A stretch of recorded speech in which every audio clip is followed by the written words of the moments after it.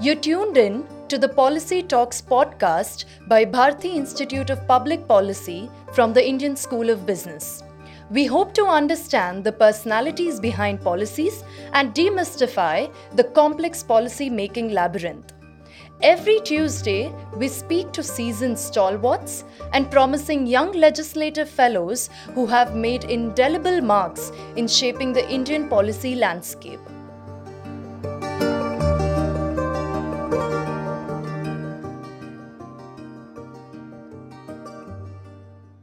This is a podcast series by the Bharati Institute of Public Policy at the Indian School of Business. I'm Dr. Arushi Jain, the Policy Director of the Bharati Institute, and I have with me a very eminent guest today, Mr. Amarjeet Sinha, the former advisor to the Prime Minister of India, an IAS officer of 1983 batch from the Bihar cadre, a person who has been at the helm of affairs when it comes to the social sector reforms and the rural development, as he was the secretary of the Rural Development Department for a long time. Sir, it's a pleasure to have you here at ISB. Thank you, Arushi. Always a pleasure to be at ISB. We will like to begin this conversation today by talking about your rich experience, 4 decades in service. The first question that I like to pose to you is regarding how civil services has developed over these 4 decades and how transformation in the services and the outlook of the services has happened in this time. Thank you very much for this question. Having spent 4 decades in public as a public servant, many thoughts come to one's mind. From the time when we began, in my own home state, for example, with barely 10% houses having electricity connection, walking to villages in many gram panchayats because roads were not available everywhere.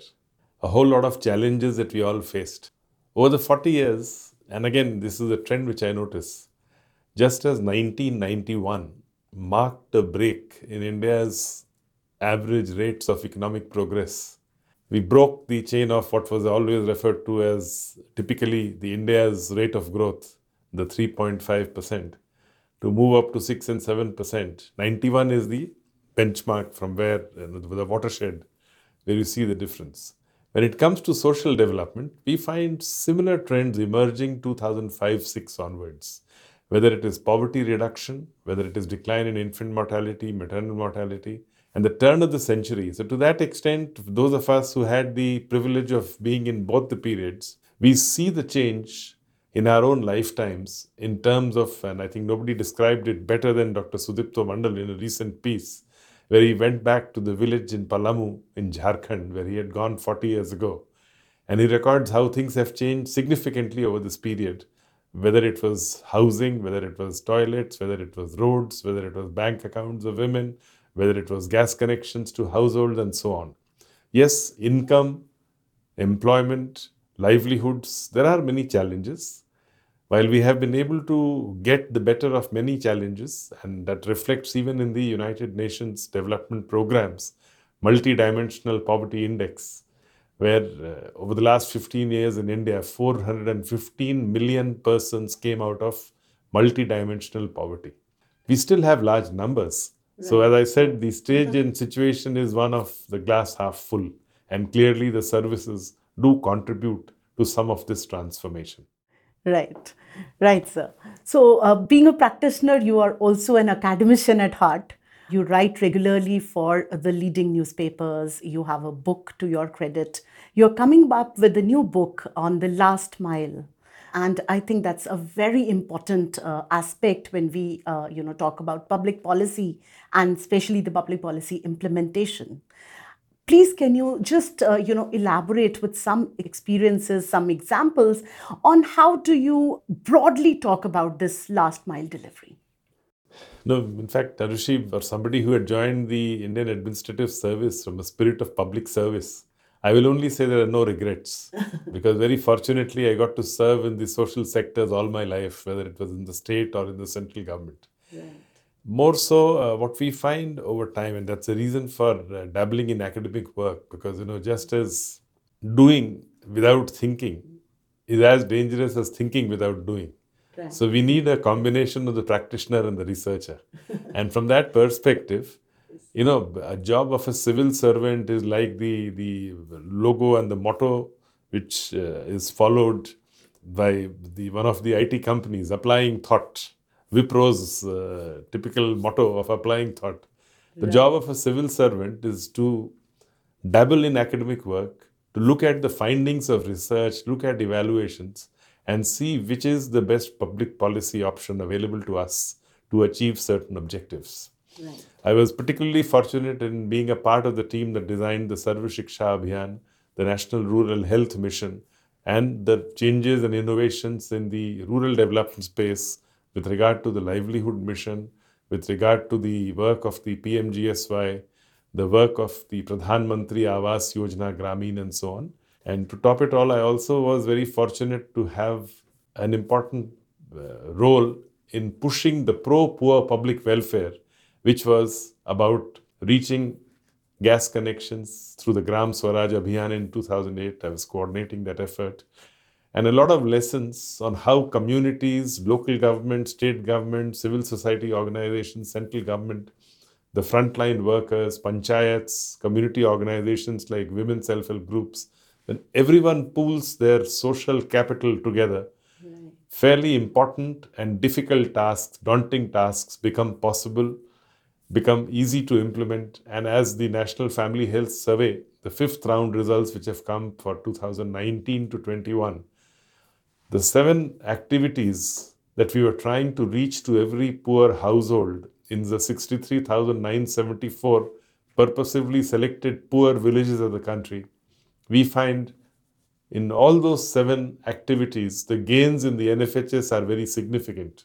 Electricity has reached the households. Immunization levels have gone up significantly, more than 10% since the last NFHS 4.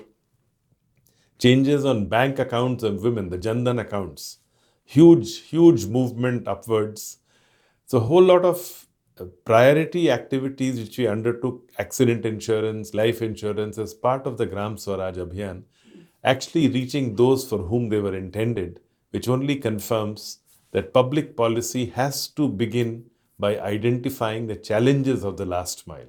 And the reason for this book is to begin from the other end, rather than just the theories of public policy, try and see what are the kinds of challenges which a diverse nation like ours faces in different parts of it, and how best we can develop solutions which address the challenges. And as an example, for example, the gas connections, Ujjwala connections. I still recall Gram Swaraj Abhiyan, our teams which went to Rajasthan desert areas, came back to say, no, they're finding it very difficult to carry the 18 kg gas cylinder because roads are there, but many of the households, there's one household here, another somewhere else. They're all in different dhanis. In such areas, reaching gas is a difficulty. And the suggestion given at that time was that why don't we have 5 kg gas cylinders in desert areas? And today that's a reality. On a large scale, the petroleum companies are making smaller gas cylinders. So a lot of the last mile challenge is about understanding challenges of this kind. Say the IT DBT payments. It seems as if, you press a button and everything happened. It doesn't happen like that. Getting Aadhaar details of every household, linking it to the bank account, the number of foot soldiers needed at the cutting edge level to do this. You may have IT DBT, but if I do not have that community resource person working as a bank sakhi or a banking correspondent in a village, I will not be able to pay a 90-year-old widow almost on the deathbed, her pension on her bed. It's possible today. Technology allows you that opportunity. But that's only possible if you've invested in frontline workers, community resource persons, if you've invested in the last mile, understood the challenges there, because technology is a means. It's not an end in itself. And it's very important for public policy to realize this. Right. No, really well said. I think the entire rural development and the social sector development rests on the stakeholder contribution as such. And basically, I think the stakeholders being the partners for the change. I think that's the approach that you've been absolutely. Because that's why even in this forthcoming book, There were these 3 or 4 hypotheses which one began by just trying to understand how things were. Now, everybody commends the Kerala model of local governments and decentralization.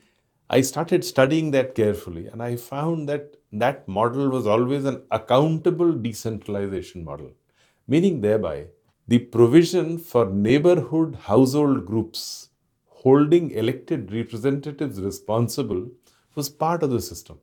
The local democracy was vibrant enough to hold elected panchayat leaders accountable to their people through their women's collectives, which is now the Kudumsri groups there.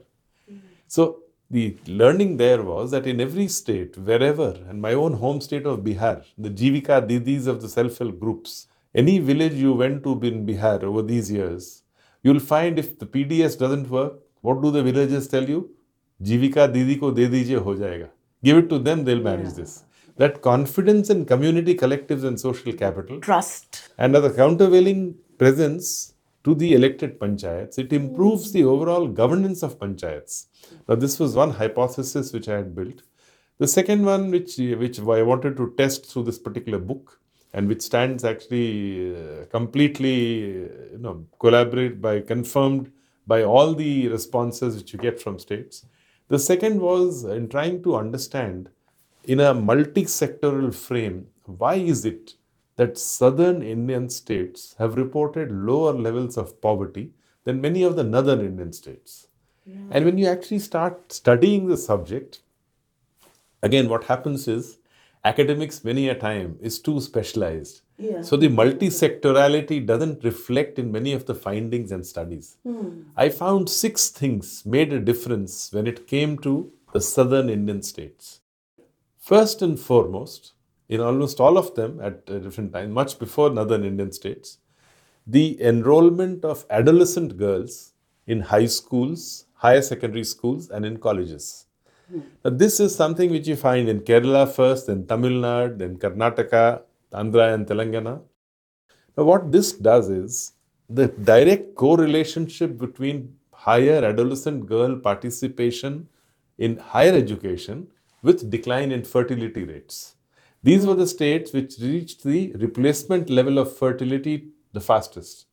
Clearly, adolescent girls going to colleges is a sure shot reason for fertility rates to decline. The other thing is when adolescent women go out of homes, cycle together or go out to colleges, for the first time they have a new identity. They are no one's daughter, they are no one's sister, they are no one's mother, they are a woman unto their own.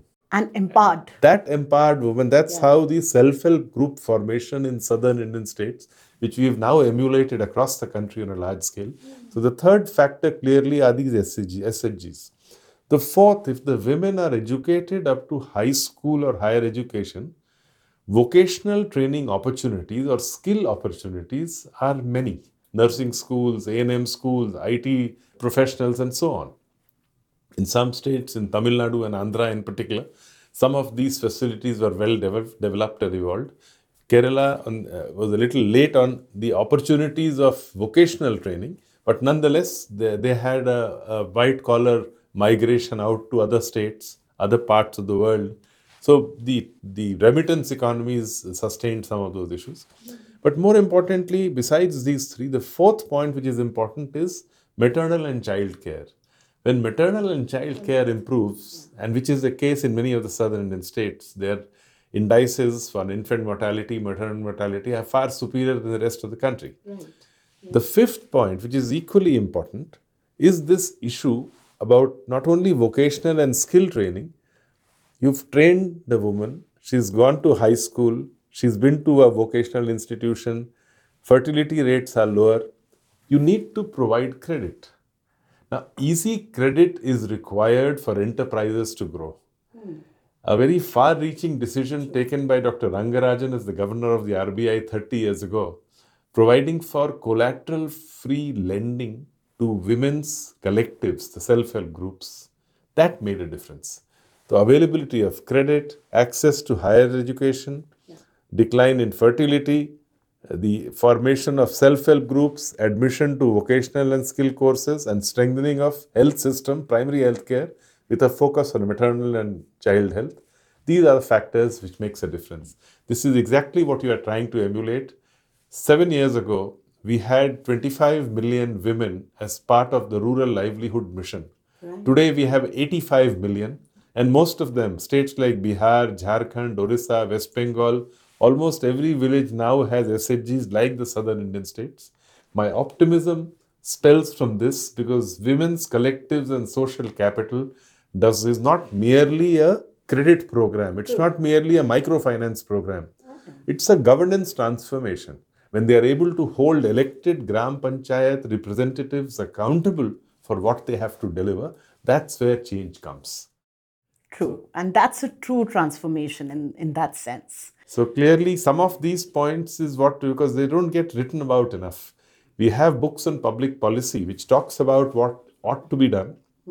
But in terms of analyzing what was done and what was attempted, that's why the third hypothesis which I have pushed in this particular book is about the role of decentralization with regard to education, health, livelihood, nutrition, and skills. So the convergence in Absolutely, that way at the grassroots. Our challenge is that in these sectors, nutrition, for example, doesn't lend itself to narrow departmentalism. I can't look for all the reasons and consequences or efforts coming only through the ICDS. Yeah. It has to be a broader platform of wider determinants. The same holds true for education. If an under 5, under 6 child is undernourished, there can be irreversible changes to learning. Whatever the teacher does in the school, it will make no difference. So clearly these sectors, education, health, livelihood, skills, nutrition, the way they don't lend themselves to narrow departmentalism. They need a common framework at the local government level, at the accountable level. Now, if I look back, again, the fact that we neglected primary health and primary education in our initial decades of independence is very clear. We had IITs and a few IIMs, but that is not a mass education system. For a mass education system, we were doing very poorly, as reflected in the 42nd round 1986-87 NSSO survey, which found that 69.23% 6+ females were never enrolled in a school in rural India till as late as 1986-87. The 6+ females of all age groups. That's 40 years. That's right. Even after 4 decades of freedom, we are still, similarly, when you look at the health indicators, infant mortality, just stagnating at about 60 at the turn of the century. Look at maternal mortality ratio, 340, 360 at the turn of the century. Now, that's when, we started the Sarva Shiksha Abhiyan at the turn of the century. The 71st round NSSO data, 2014-15, for the first time, it confirmed boys or girls, rural or urban, attendance ratios up to class 8 is the same. So as many boys as girls, in fact, in most of the government elementary schools, there are more girls than boys because some of the boys have been sent to private schools by parents as well. So overall, but there's a long way to go on outcomes and quality. So clearly, Sarva Shiksha Abhiyan and the National Rural Health Mission, which focused on primary health, there we do see even a slight increase in allocation of resources from a little less than 1% to a little more than 1% GDP, public expenditure on health in India. The indicators started improving significantly. That's why when I said 2005-6 onwards, whether it is decline in infant mortality from 60 to 28, maternal mortality, we are now less than 100, we are at 97. So clearly, even minor changes, decentralized local action, untied funds at institution levels, it makes a difference when it comes to the fan. For this reason, social development, while gains have been there, but today, and that's the fourth hypothesis that I have come up with, saying that what we had been talking about, the Constitution has mandated that for us for all times, and that is local governments responsible for 29 sectors in rural areas and 18 sectors in urban areas as per the 11th and 12th schedule. Time has come when the accountable local governments are there because of the presence of women's collectives, self-help groups on large scale. You make these community collectives work with elected representatives, you get a more accountable local government. Right. Then along with it, you need the funds, functions, and functionaries at that level. So clearly, our preparedness for local community action with frontline workers, with the community leaders, with the elected representatives of the panchayats, women's collectives, all these have given us the strength to move much faster on these parameters. So clearly, for the years to come, if we follow a route which actually focuses on education, health, livelihood, nutrition, skills at the community level, Right. we can leapfrog many of the development goals that we've set for ourselves. Thank you so much, Mr. Sinha. Such insightful, discussion. I think all the 4 points that you've just laid down with the examples are truly insightful for our audience today. And we'll get back with a new episode and a new discussion with you shortly. A pleasure. Thank you.